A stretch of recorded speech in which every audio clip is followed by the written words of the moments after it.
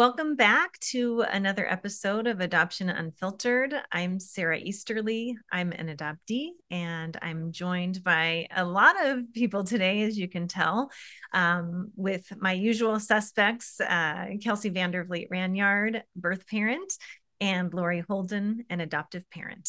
And this is our second Adoption Constellation Roundtable, so we have a lot of other people with us as well, and we'll get to that shortly. The three of us represent three parts of the adoption constellation. If you've watched previous episodes of Adoption Unfiltered, you know that we are about coming together for authentic, sometimes difficult conversations in a way that inspires change and understanding hearts in action. Sometimes an episode is just the three of us talking about an issue. Sometimes we're bringing in a guest who has lived experience or expertise with a certain aspect of adoption. And once in a while, we bring together a group of people to talk about something, coming together with individual perspectives and leaving the conversation with a better understanding of multiple aspects of an issue. So, as I mentioned earlier, this time we're here as a group. Included in our gathering this time are many of the fabulous people who we interviewed for our book, Adoption Unfiltered, which is going to be released very soon, December 1st. We loved their perspectives so much that we really cherish these roundtables, a way for, we had so much. Every interview, it felt like we could have spent a whole book sharing just from each of these interviews. So yeah, these roundtables are a great way for us to allow people to get to know you more and to dig deeper into certain topics like we're going to do tonight. So our book, by the way, is already available for pre-sale. That's if you're listening to this podcast before November 30th. If you're listening to it after December 1st or on December 1st, you'll be able to order it right away. If you order now, though, you'll be among the first to get Adoption Unfiltered delivered to you through your favorite bookseller.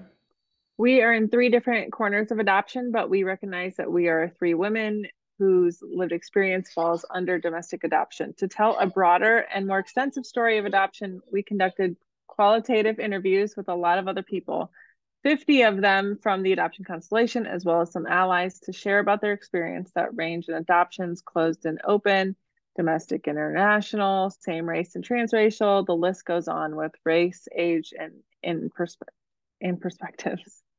The last time we had a roundtable, we spent so much time introducing our panelists that we didn't leave a lot of time for the conversation. So, but at a high level, I just want to start by noting that this is a really adoptee heavy space today. And we're totally okay with that. Our mission is about centering adoptees. And we also know that we have many others from throughout the constellation who will be tuning in. I would love to just quickly highlight the adoptee corner. Many of us in this room, in addition, well, I'm looking around at each and every one of you. Many of us in this room have been working in adoption in various constellation groups and in various capacities for a while. So just at a very high level, Tony Hines is here with us. He works at the Center for Adoption Support and Education. Marcy Purcell, former president of Adoption Knowledge Affiliates. I want to back up a little bit because Dr. Joyce McGuire-Pavo, who has 55 years of experience in groups such as this and all kinds of other things, who wrote the foreword to our book, is here. Julian Washio-Collette, who is a part of the Adoption Mosaic Better Together community that I'm a part of, and a few others in the room are as well. David Bull, who does a lot of work with the Celia Center. Carmen Hinckley, who's on the Adoption Mosaic team and also works in adoption. Susan Harness, who regularly speaks and writes in front of all kinds of adoption-related audiences. And we have two other therapists in addition to Dr. Joyce, who are adoptee therapists. I should say there's more than three therapists here, but Kathy McKechnie and Diego Vitelli. So it's just a really stacked group. And Kayla Chung has done a lot of writing for Intercountry Adoptee Voices. And anyway, so that is just very quickly, like I said, I could spend hours introducing each of you, and I'm trying to zip it so we can get to the conversation. Really glad you're all here.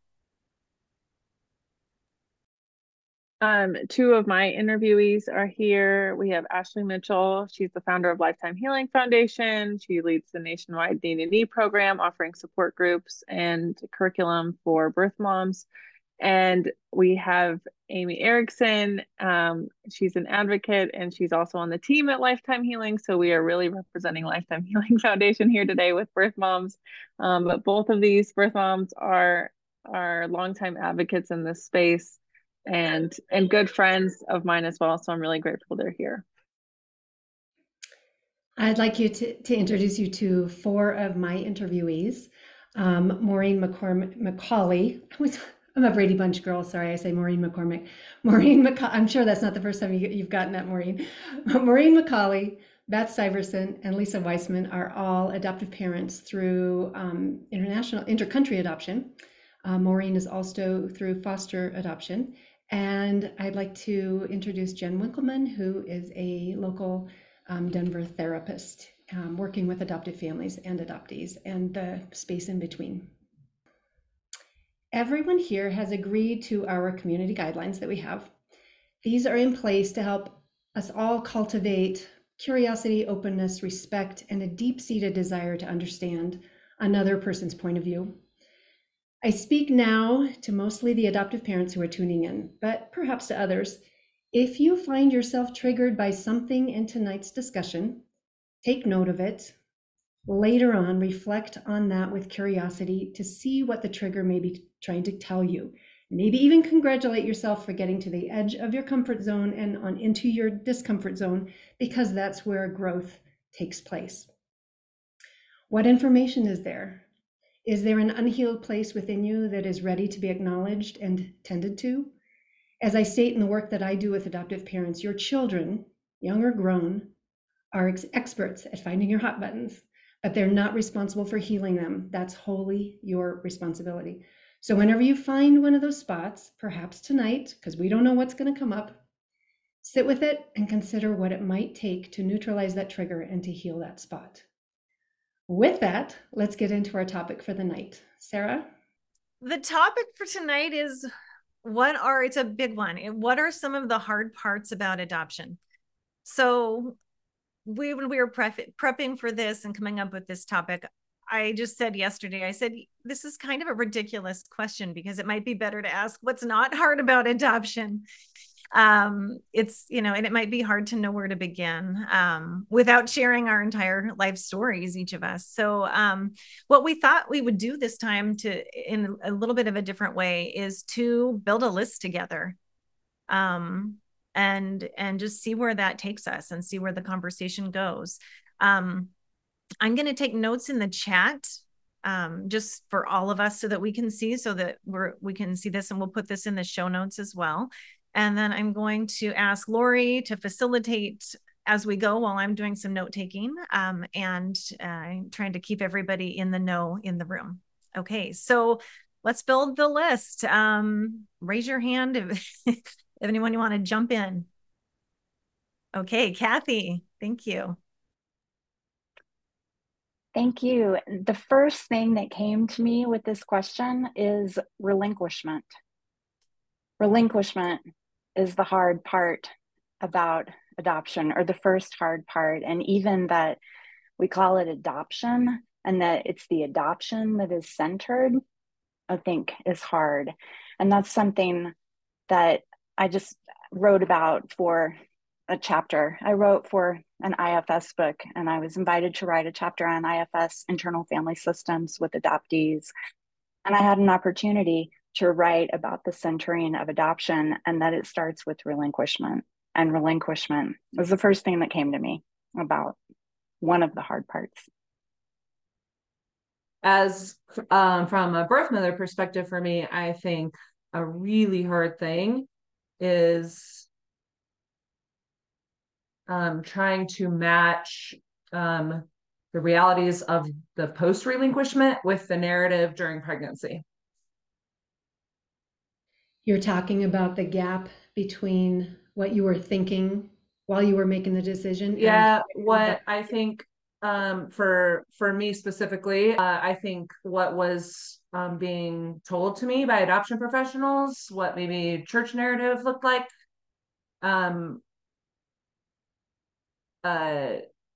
just people around me, pressures and things like that, with a narrative of right decisions, better decisions than what, and then in the aftermath of relinquishment, when the realities of grief and trauma hit, how much disconnect was there, and trying to settle the imbalance of those narratives. Okay, so I see Diego and Julian, and I want to get and David and Susan and Amy, and I want to get to all of those. But before we go to those, both Ashley and Kathy have brought up relinquishment. So let's spend just a little bit of time talking about relinquishment, what Kathy said and what Ashley said. I'm going to make myself notes, Diego, David, Susan, and Amy, and we will get back to you, and I'll tell you when to raise your hands again. But for now, who has something to say about relinquishment? David, I see you now. Lori, I try to keep things really simple because this is a very complex topic that we're discussing, but we also have very rich and complex experiences. And sometimes I go so far down the rabbit hole, I forget where I started. So for me, it's really simple.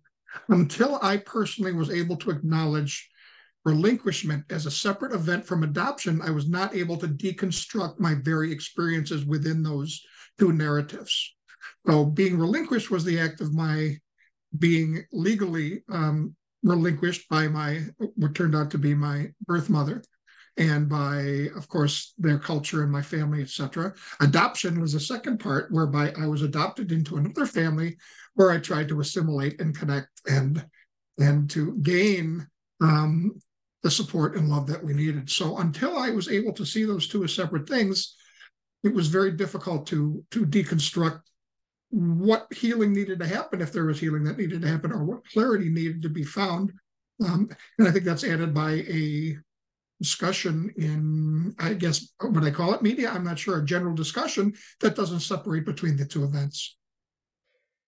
I really appreciate that, David, because I think until now, and I've been in this space a while, I don't think I had heard articulated like that, the separation between the abandonment rejection piece of adoption and the assimilation piece of adoption. So that helps me understand that. Do any other adoptees have anything to add to that piece? Susan? When I met my my birth mom, it was a really uncomfortable meeting, right? Because both of us are looking at each other, thinking of all the judgments that could fly back and forth. And I can remember she just lowered her head and she was crying and she wouldn't look at me. And when I knelt down, I told her, I'm Vicki Charmaine. I've come home. And she said, I thought you were going to call me all kinds of bad names. I thought you were going to be so angry with me. And it was really good for me to hear her side of the story, because it's so easy in this society to hold birth parents responsible for all kinds of things that many times are absolutely out of their control, especially if you are an impoverished situation, as she was. So I was really grateful that she just spoke so honestly with me.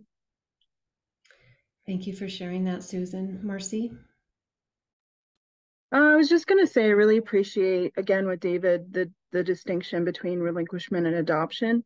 Having been adopted out of foster care at 3, and yet my birth mom did relinquish me at birth. So they were really two very distinct experiences for me that happened 3 years apart.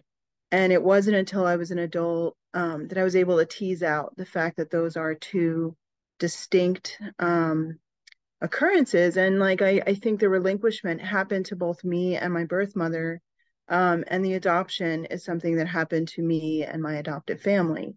So there's separate parties involved. There really are two very distinct events, and I don't think you have to have 3 years in between both to have that perspective. But I do think for me that really resonates, because I do have that time span. Thank you for that, Marcy. I like the way you put that with the adoptee being between those two families. So thank you for that. Julian, what did you have to say? Well, I wanted to kind of build on that. I agree that it's important to make a distinction between relinquishment and adoption and name the trauma of relinquishment, speaking as an adoptee. But I think it's also important to name the adoption as a distinct trauma as well. I was relinquished and adopted twice as an infant and at 9 years old. So there is the adoption I remember and the adoption that I don't remember, but my body remembers. And in my experience, there is the profound trauma of abandonment, of separation, of loss in the relinquishment. And then in the midst of that trauma, suddenly you have to adapt to people who are strangers. You have to adapt to a new identity, a new story, and that in itself is extraordinarily traumatic, and I believe it's traumatic for the baby as well. So I just wanted to name that. I appreciate people naming relinquishment as trauma, but I also want to name you call it the adaptation process of adoption as highly traumatic as well. And maybe even like the compounding effect of the abandonment and then the adapting so close in time. Exactly. Even in like Marcy's case, that happens, even though there's a 3-year gap that you were kind of in the between, you also had those two intense things happening too. Dr. Pavo, what do you have for us? I can just be Joyce. And I just wanted to say that relinquishment is a funny word. And I sort of jumping on top of what Ashley said and what Susan said, my own birth mother and so many that I've met would take umbrage with the term, relinquishment. They didn't really relinquish. It was encouraged, enforced, societally or by their parents or their church or someone else. It's, I think we've had so many, and it gets you into deep water changing language, but that's one of the words that I think we spent a lot of time in the 80s discussing and really, wondering whether that was the right word to use. It doesn't really matter what word we use because David said it beautifully that, it's about the experience of going from the place that you were held initially to the new place. And, whatever language we use isn't as important as the experience. So I'd just throw that in. I so appreciate that with your history of adoption and your history with the language of adoption, because that could be its whole own episode. So Ashley, I'm glad you're bringing it back because I wanted to now get into perhaps any follow-up you have on that, but also back to your original point and maybe what Susan had to say about that. Yeah, I really appreciate those comments, but I think it's so interesting when you look at this, and I know we got to cover a lot more topics than relinquishment. We could unpack all of the questions of the universe and never cover it all. But as a birth mother, I think one of the biggest insights and things that I've learned, I'm only 18 years. I feel like that is 100 lifetimes. But when we relinquish and have the termination and the paperwork and the legalese thrown at us and all these conversations, what I've learned for sure is that the termination or relinquishment of parental rights is not the same as the emotional rights to Derek and to being present with my son.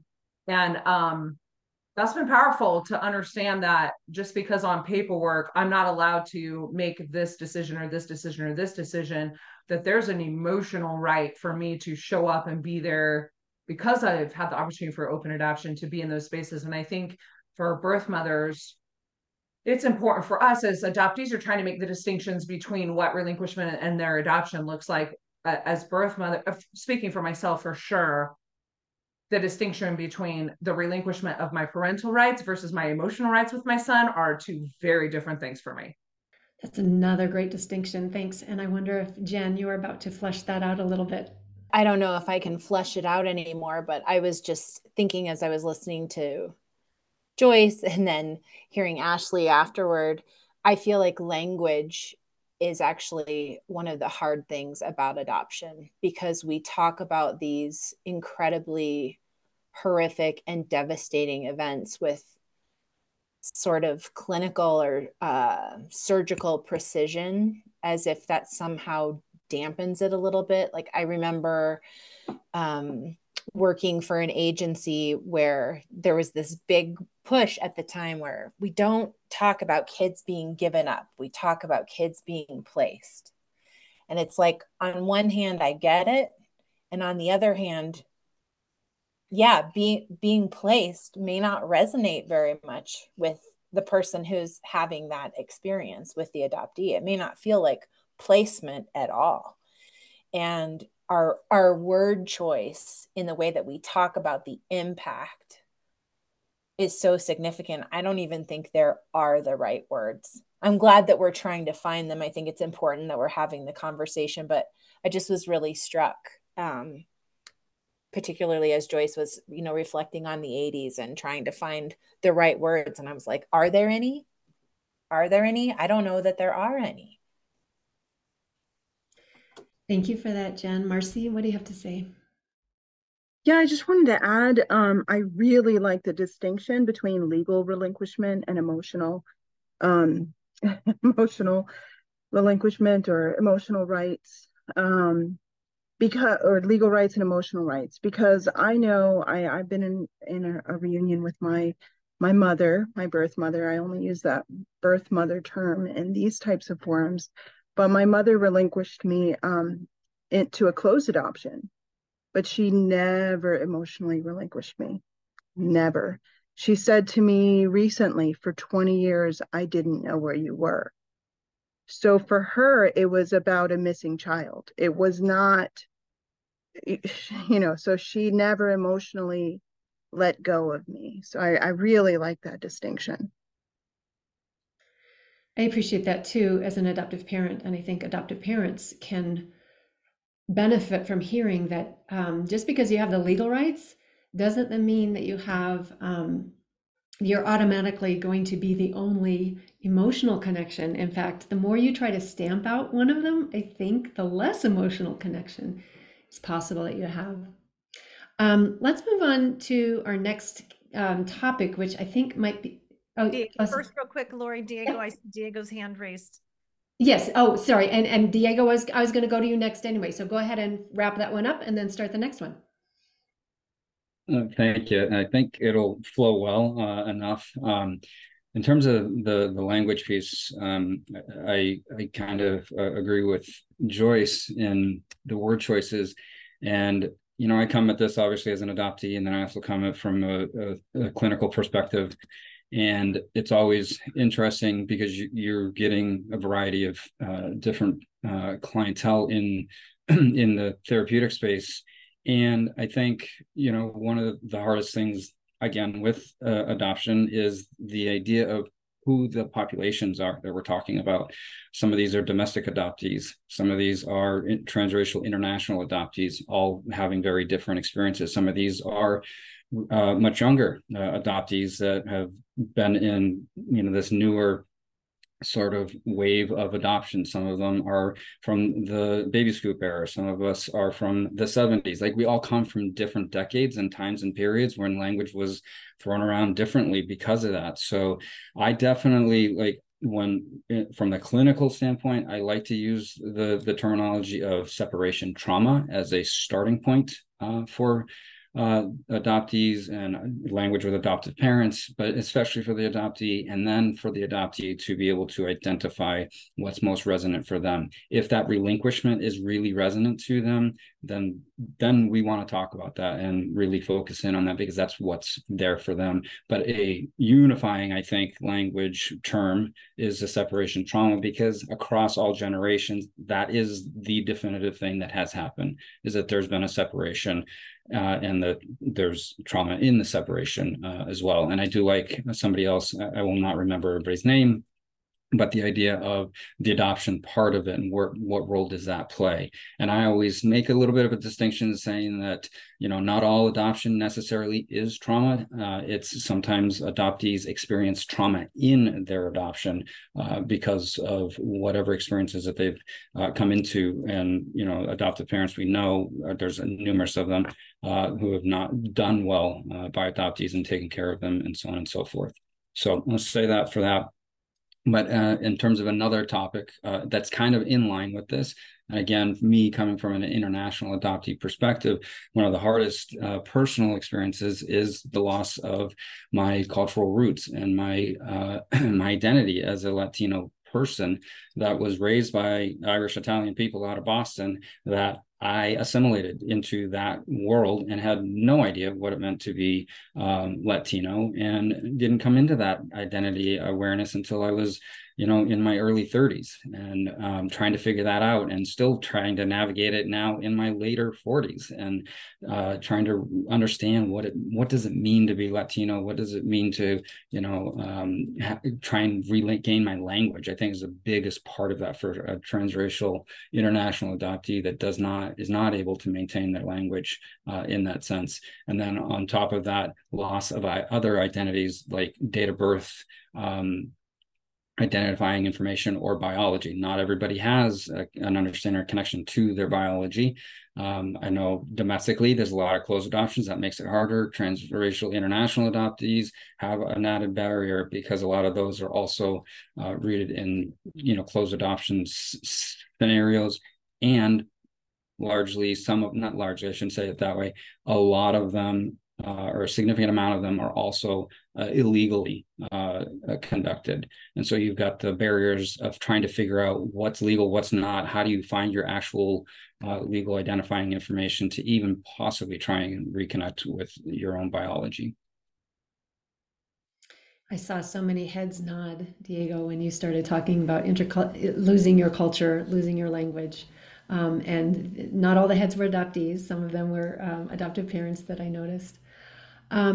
I'd like to flesh out each of these, but I think in order to make sure that everybody kind of has a chance to be heard, I'm going to go back to Julian, who I believe was next in line. Julian, did you have something to say about a hard part of adoption that hasn't been said yet? Or did you already go? I already went. Okay. I do have something to say, but I'm willing to go for it. Okay. Well, I question the idea that not all adoptions are traumatic. And again, I come at this from primarily my experience of being adopted as a 9-year-old. But even if you're an infant, like there's some internal sense of, call it identity, who you are, where you belong. And yeah, separation trauma is one thing, but I think having to adapt, having to become a completely new person in completely new relationships has to be intrinsically traumatic at some level. And yeah, I'd be curious about developing some language around that, because we don't really have it. I kind of called it adaptation trauma. I don't know. But I just, that doesn't sit right. The idea that not all adoptions are traumatic just didn't sit right with me. I could be wrong. I just wanted to voice my opinion.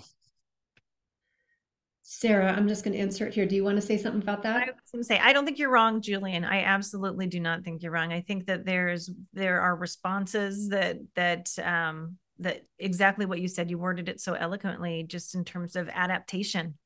I think that's the word. And what all the things we do to fit in or express, there's how we don't fit in, right? I mean, I think I agree. Yeah, I think it's really complicated. Susan, I see your hand too. I'm curious what you have to say about that. Thank you.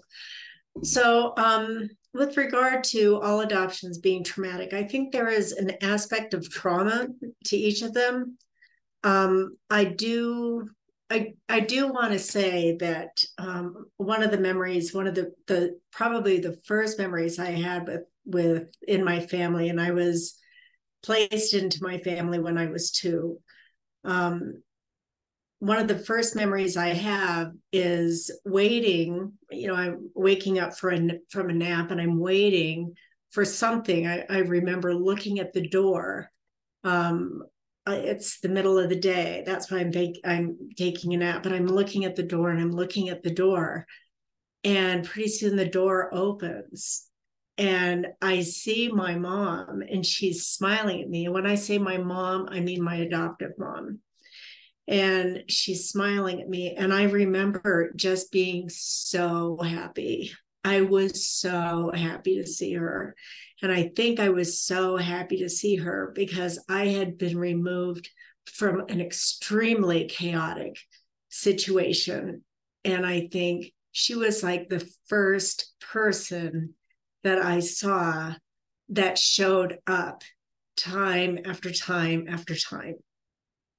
So, I know I have issues with being removed and being placed, but those are balanced by this memory of joy of seeing this person that took me into her life. Let me just say that I'm really glad to hear you say that, because what it says to me is that even though there is separation trauma and there is a wound, we can do adoption well in a way that wound can become another attachment. If somebody's walking alongside you, if adoptive parents are adept at attuning, all hope is not lost. And I think you're right. My dad, on the other hand, was a whole different issue. So just know that this has a very specific viewpoint. The topic that I wanted to say is, as an American Indian transracial adoptee who was placed in a society that was very anti-Indian, as kind of a rule, I felt like a lightning rod for racism because I was the most accessible American Indian that anybody knew, in that I was there with everybody else. They didn't have to go to the reservation. They didn't have to go to the other side of town. All they had to do was have me in their class, have me in their friendship circle. There is the isolation, the cultural isolation, the racial isolation was really tough. Thank you for sharing that. And then kind of the twin on that I've heard is the tokenization. Like you're the go-to person for that whole culture. Yeah. Any comments on that? I was going to say real quick, I personally have just learned that there are people who come to me because they are, they don't know how else to broach a conversation. And they know that, if they ask me respectfully, I will hear them respectfully, and we'll have an eye-opening conversation. I don't mind being that educator, but that respectful part sometimes doesn't happen. So I'm watching the clock and I want to cover a couple more things. So what I'm going to suggest, have I gotten to everybody who had their hand raised originally? David, you were one of them and you spoke, but I'm not sure you got to say your point. Do you want to? I was, and I'm going to keep it very simple, but thanks for the opportunity, Lori. To me, one of the most difficult things about adoption is simply having to forage for information. And I understand that seems very straightforward, but I think it's also a common thread between many individuals in our constellation, as well as others who may be searching for their identity.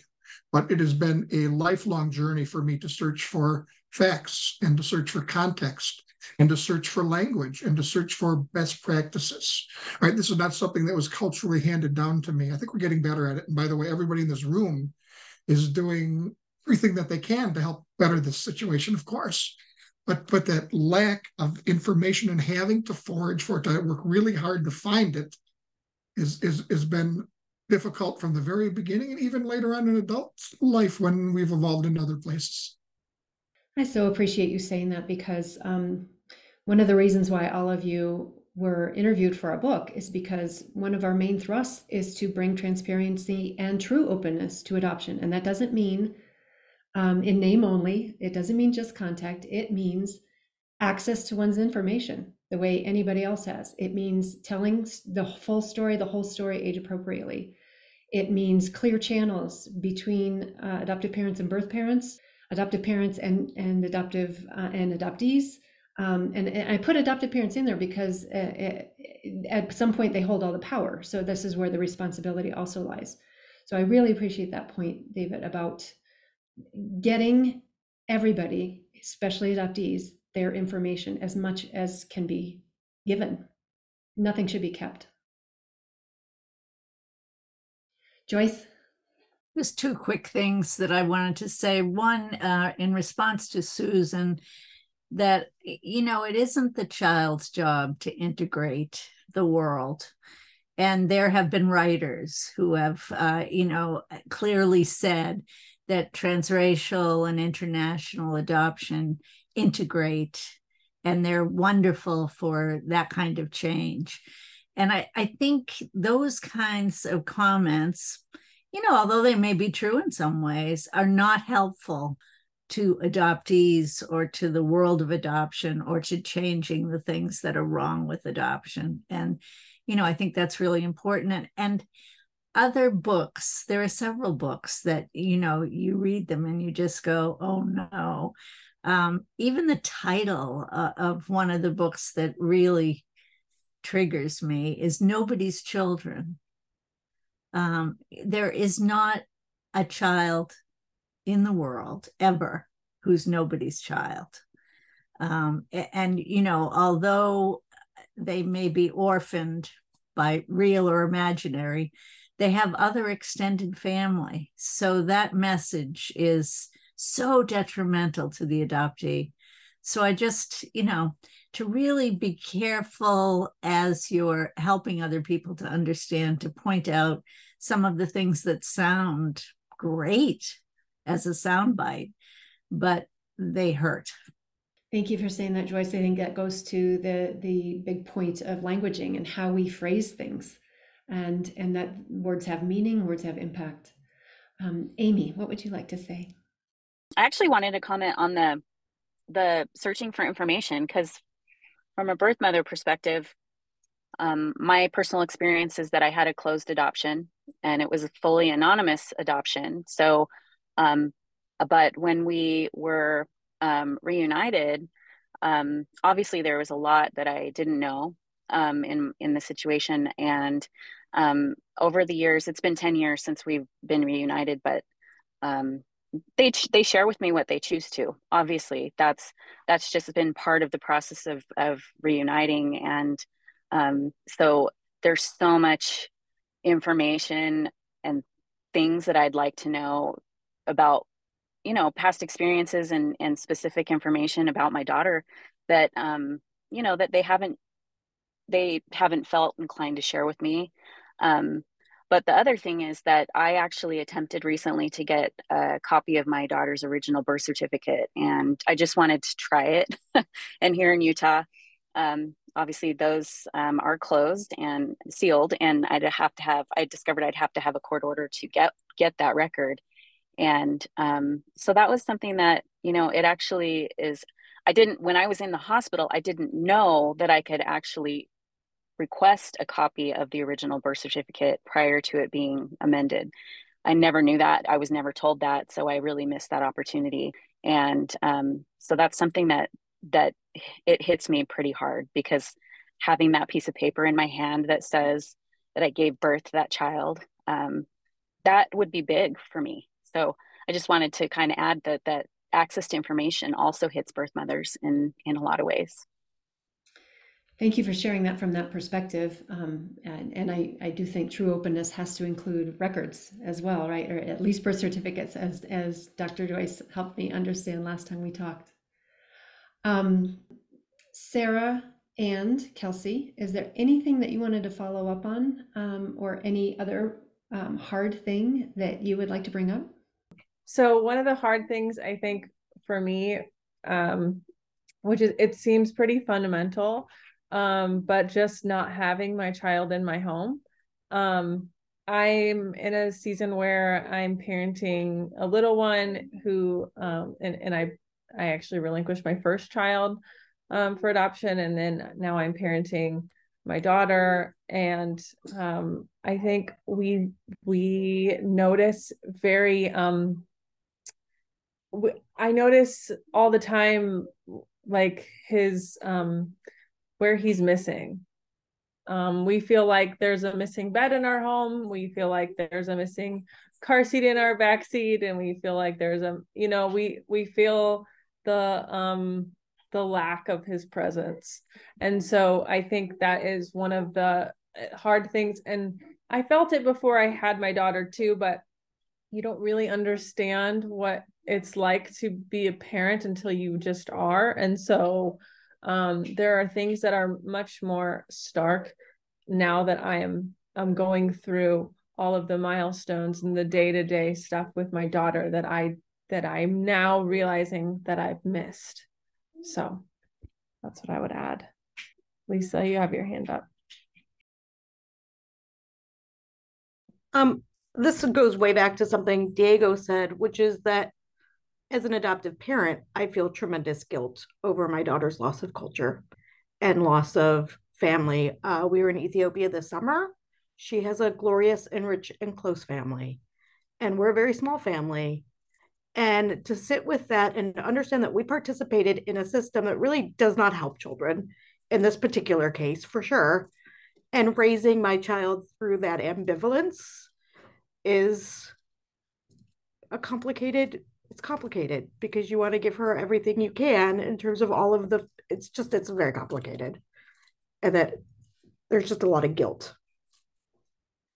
Thank you for being vulnerable with that, Lisa. I have heard other adoptive parents say that as well. What they don't know on the front end, and then it dawns on them, and then it becomes, how do I make this right? And that's one of the hard parts about adoption is we can't always make it right. There's not a lot of fixing of some of these situations. Thank you for sharing that. I would love to hear from some others that we haven't heard from yet. Carmen, I'm looking at you. Did you come with any thoughts on one or two? I know there's so many things, but well, I would like to add to what was said earlier about the loss of culture, loss of language, loss of just the different parts of the birth country that you would have been connected to if you'd grown up there. I was adopted from Brazil as an infant, and I've been back there once, and it was a powerful experience, but I wish I felt more connected, so I work on that. There's actually a business in Portland. It's a Brazilian cafe that I've been known to frequent, just trying my best to kind of connect with the culture that I lost is something that's important to me. And I would also say that another hard part of adoption, and I don't meet too many other adoptees that are in the situation, but I've reunited many years ago with both of my birth parents, and then years after that, they each died a few years apart. So, I lost them when I was born, and through adoption, and then lost them again when they each died. And it's an experience that you can't really prepare yourself for. Death is a part of life, but I didn't expect it, and so that's been it's been kind of a whole other layer to deal with. So that's something that just on a personal level has been the hard part. Thank you, Carmen. Thanks for sharing that. Let me volley to Beth. Beth, is there anything you would like to say? Yes, thank you. I've been really just listening intently to all of your voices, and I'm letting it soak in. I think at this point in our journey, one of the hardest things for me is realizing the depth of pain that my son is in, and that I had a piece in that. And like Lisa was saying, just the guilt, but not, groveling at his feet and making my guilt his problem, making that my problem to deal with over here, but just the level of pain my child is in is excruciating. And it's also excruciating for me to watch that. And I've tried at one point, I tried to fix him. I tried to do this and that and take him to here and there and try to fix him, and realize that I can't fix him because he's not broken. This is just his path and he's going to have to figure it out. And trying to walk beside him while he figures this out is, it takes a lot. I appreciate you saying that, because the fixing energy can be helpful until it's not, and then it becomes part of the problem. Maureen, I would love to hear from you if you have something to say. Sure. Thank you very much. I feel like, again, I'm learning so very much and really appreciate everything that is being said.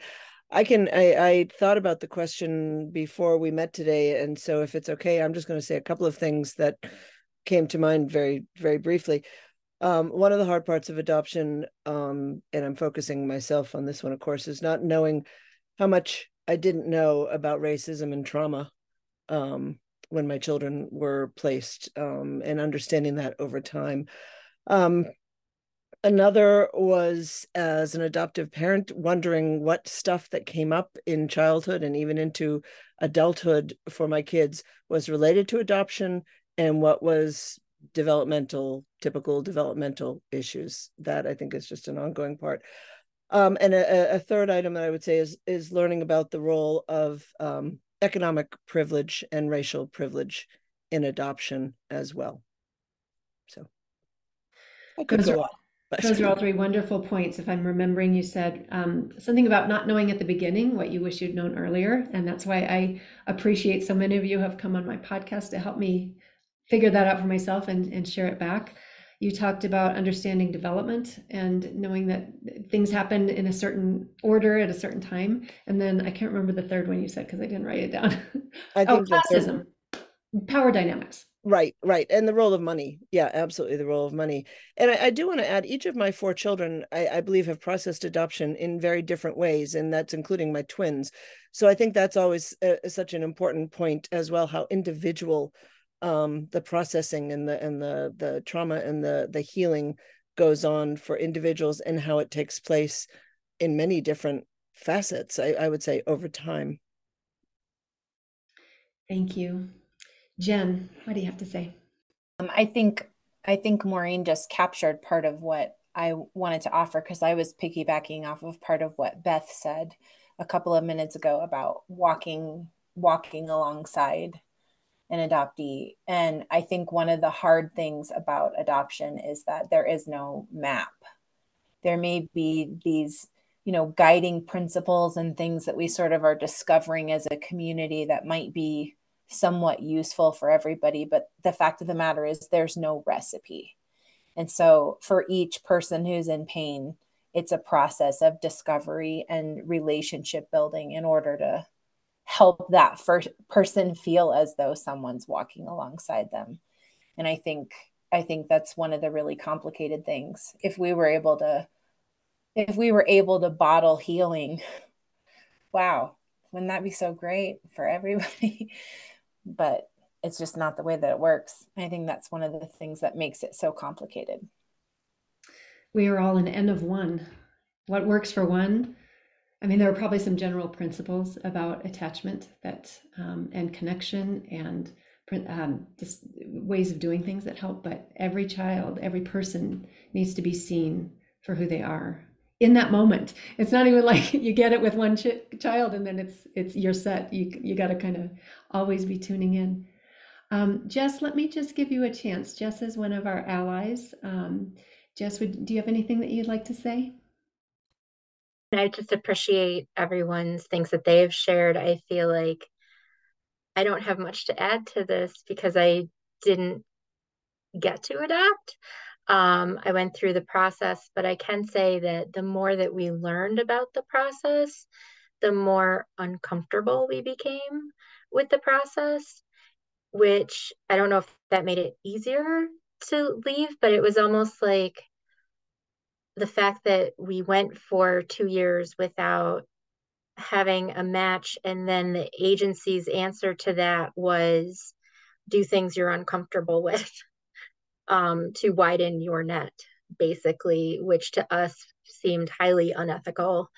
And hearing everything that I'm hearing now, like, I guess it just kind of, knowing the pieces that we did know when we were in the process, I think that we don't feel as sad that it didn't work out at that point, because there is so much complexity. And while I would love to think that we would have done adoption well, I just feel like there were so many red flags and alarm bells with how it was handled in a very transactional manner, that we were like, how would we feel explaining this to our child? And yeah, so I don't really have anything other than that to say. But thank you so much for everyone's perspectives. It's really helpful to hear, especially as a teacher, to kind of understand some of my students who are going through adoption related trauma on various points. So thank you.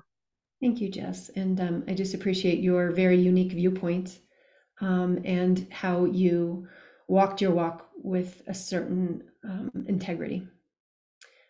Ashley, I see your hand up. Yeah, just to circle back, we circle back to relinquishment again. I mean, at the core of it, right? It all starts there, not ends there. It starts there, and then the lifelong journey begins through this process, right? When from birth mothers, when you hear the adoptive parents talking about the guilt and the pain of their children, and to go back to Maureen's great points on not to get into like the nature versus nurture and the loss of culture and all those things, for birth parents that are how we're viewed to our children is the narrative of the adoptive parents, and how the adoptees see themselves is the viewpoint of how they see the biological parents. So when adoptive parents have a very great responsibility to be able to, not in falsehood, always layered in truth, but to be able to lay a foundation of some sort of building blocks for biological parents and adoptees to be able to be seen and have the opportunity to know each other and feel that connection, comes down to the adoptive parents and the narrative that's in their homes. And when things are really hard and adoptive parents are feeling really guilty and maybe adoptees are struggling, it's easy to blame biology. I mean, we're kind of an easy target in that space when we don't understand the full picture, the complexities, the nuances. Adoptive parents also, even going back to relinquishment, where my narrative didn't match during pregnancy and now in the aftermath, I think that's true for adoptive parents. I think they came in thinking it was going to be one thing and it turned out not to be that thing. And so I think as adoptive parents are listening and processing, the guilt is very real, because a lot of those narratives don't match what you were told or promised or expected. But also there's ownership that can be taken from adoptive parents that sets a really great example for how we represent the biological parents and the adoptees in your home. That's really helpful to understand, Ashley, that the adoptive parents have the power to tell the story in the way that makes us look best.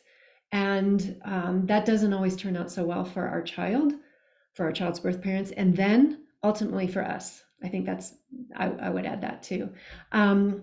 Joyce, I'm going to have you talk, and then Tony, I know you're back and we'd like to hear from you, and then we'll start to wrap things up. Joyce? I'd like to have Tony go first. I've had a lot of airspace. I want to say one thing later, but I was just going to piggyback on that last comment that Ashley was making about narrative and painting of narrative of birth parents versus adoptive parents there.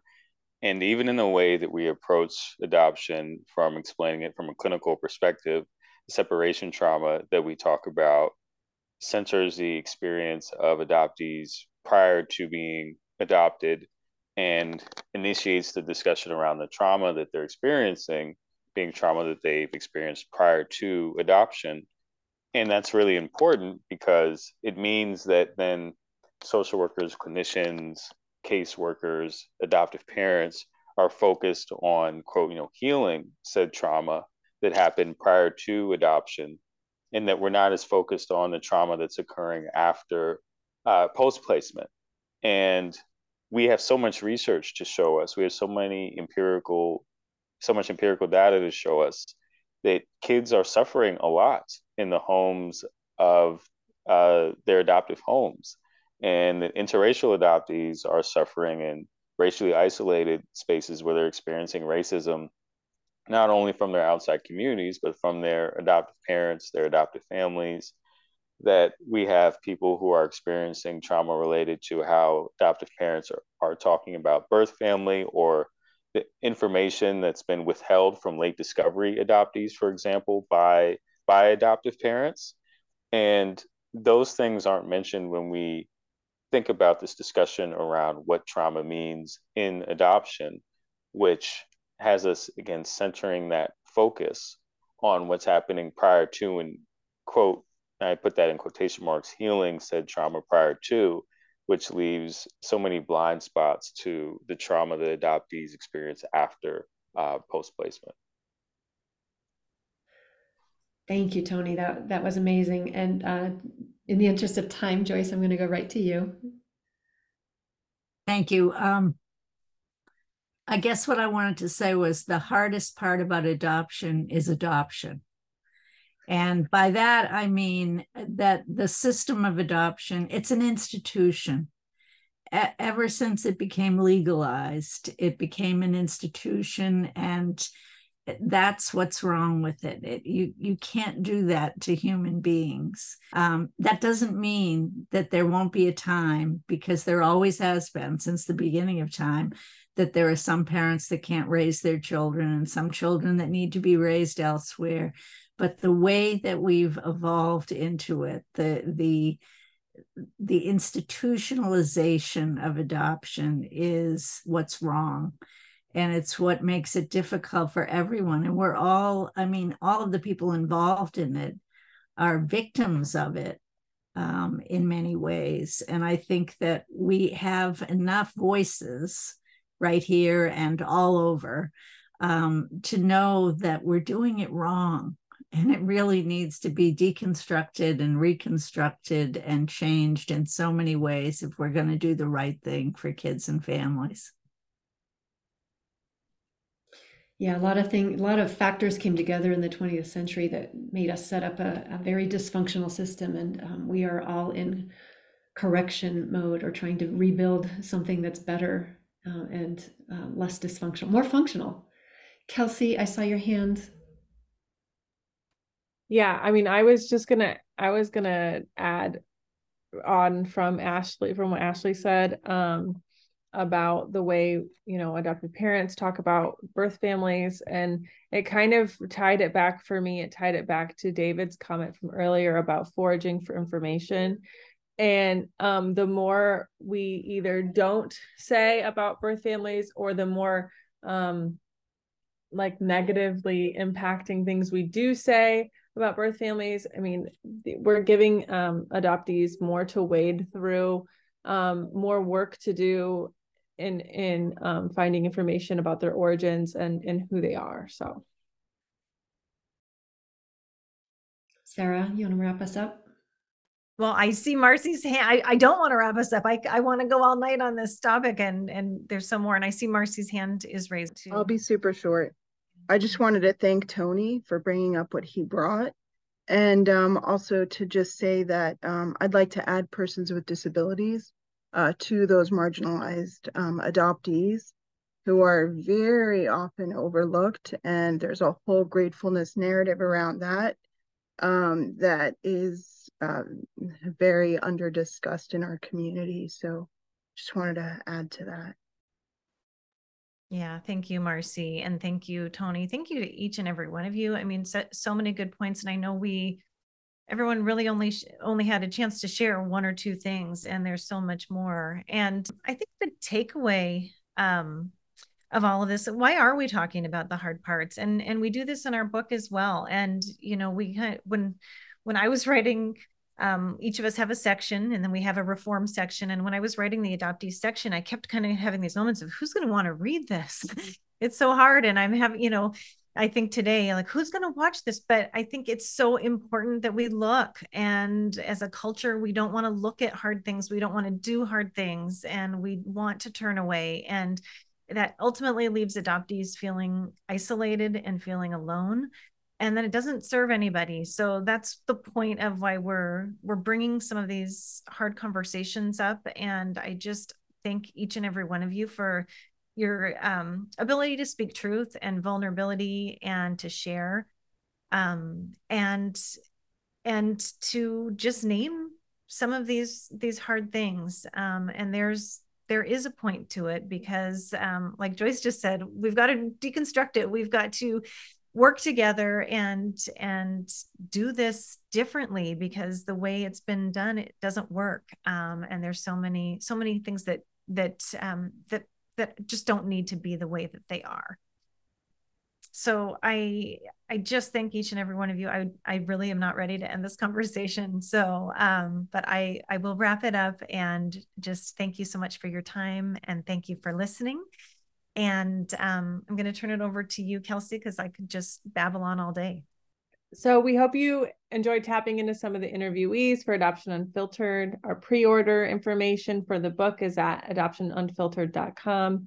And to keep up with our episodes, subscribe on YouTube or wherever you listen. We have planned a special contest in the winter of 2023 for the first 50 people who leave us reviews. We all know that's important to the almighty algorithm. So having the book is going to be essential to that. We want to thank all of our interviewees for being here. Thanks for tuning in to all of you out there. If you enjoyed this episode, please like, comment, rate, and share wherever you listen to help other people find Adoption Unfiltered. Again, the almighty algorithm. It's through healthy engagement that we can make the change needed for all these hard things, or some of them, for all people affected by adoption. Visit Adoption Unfiltered for other episodes and more information about our other projects.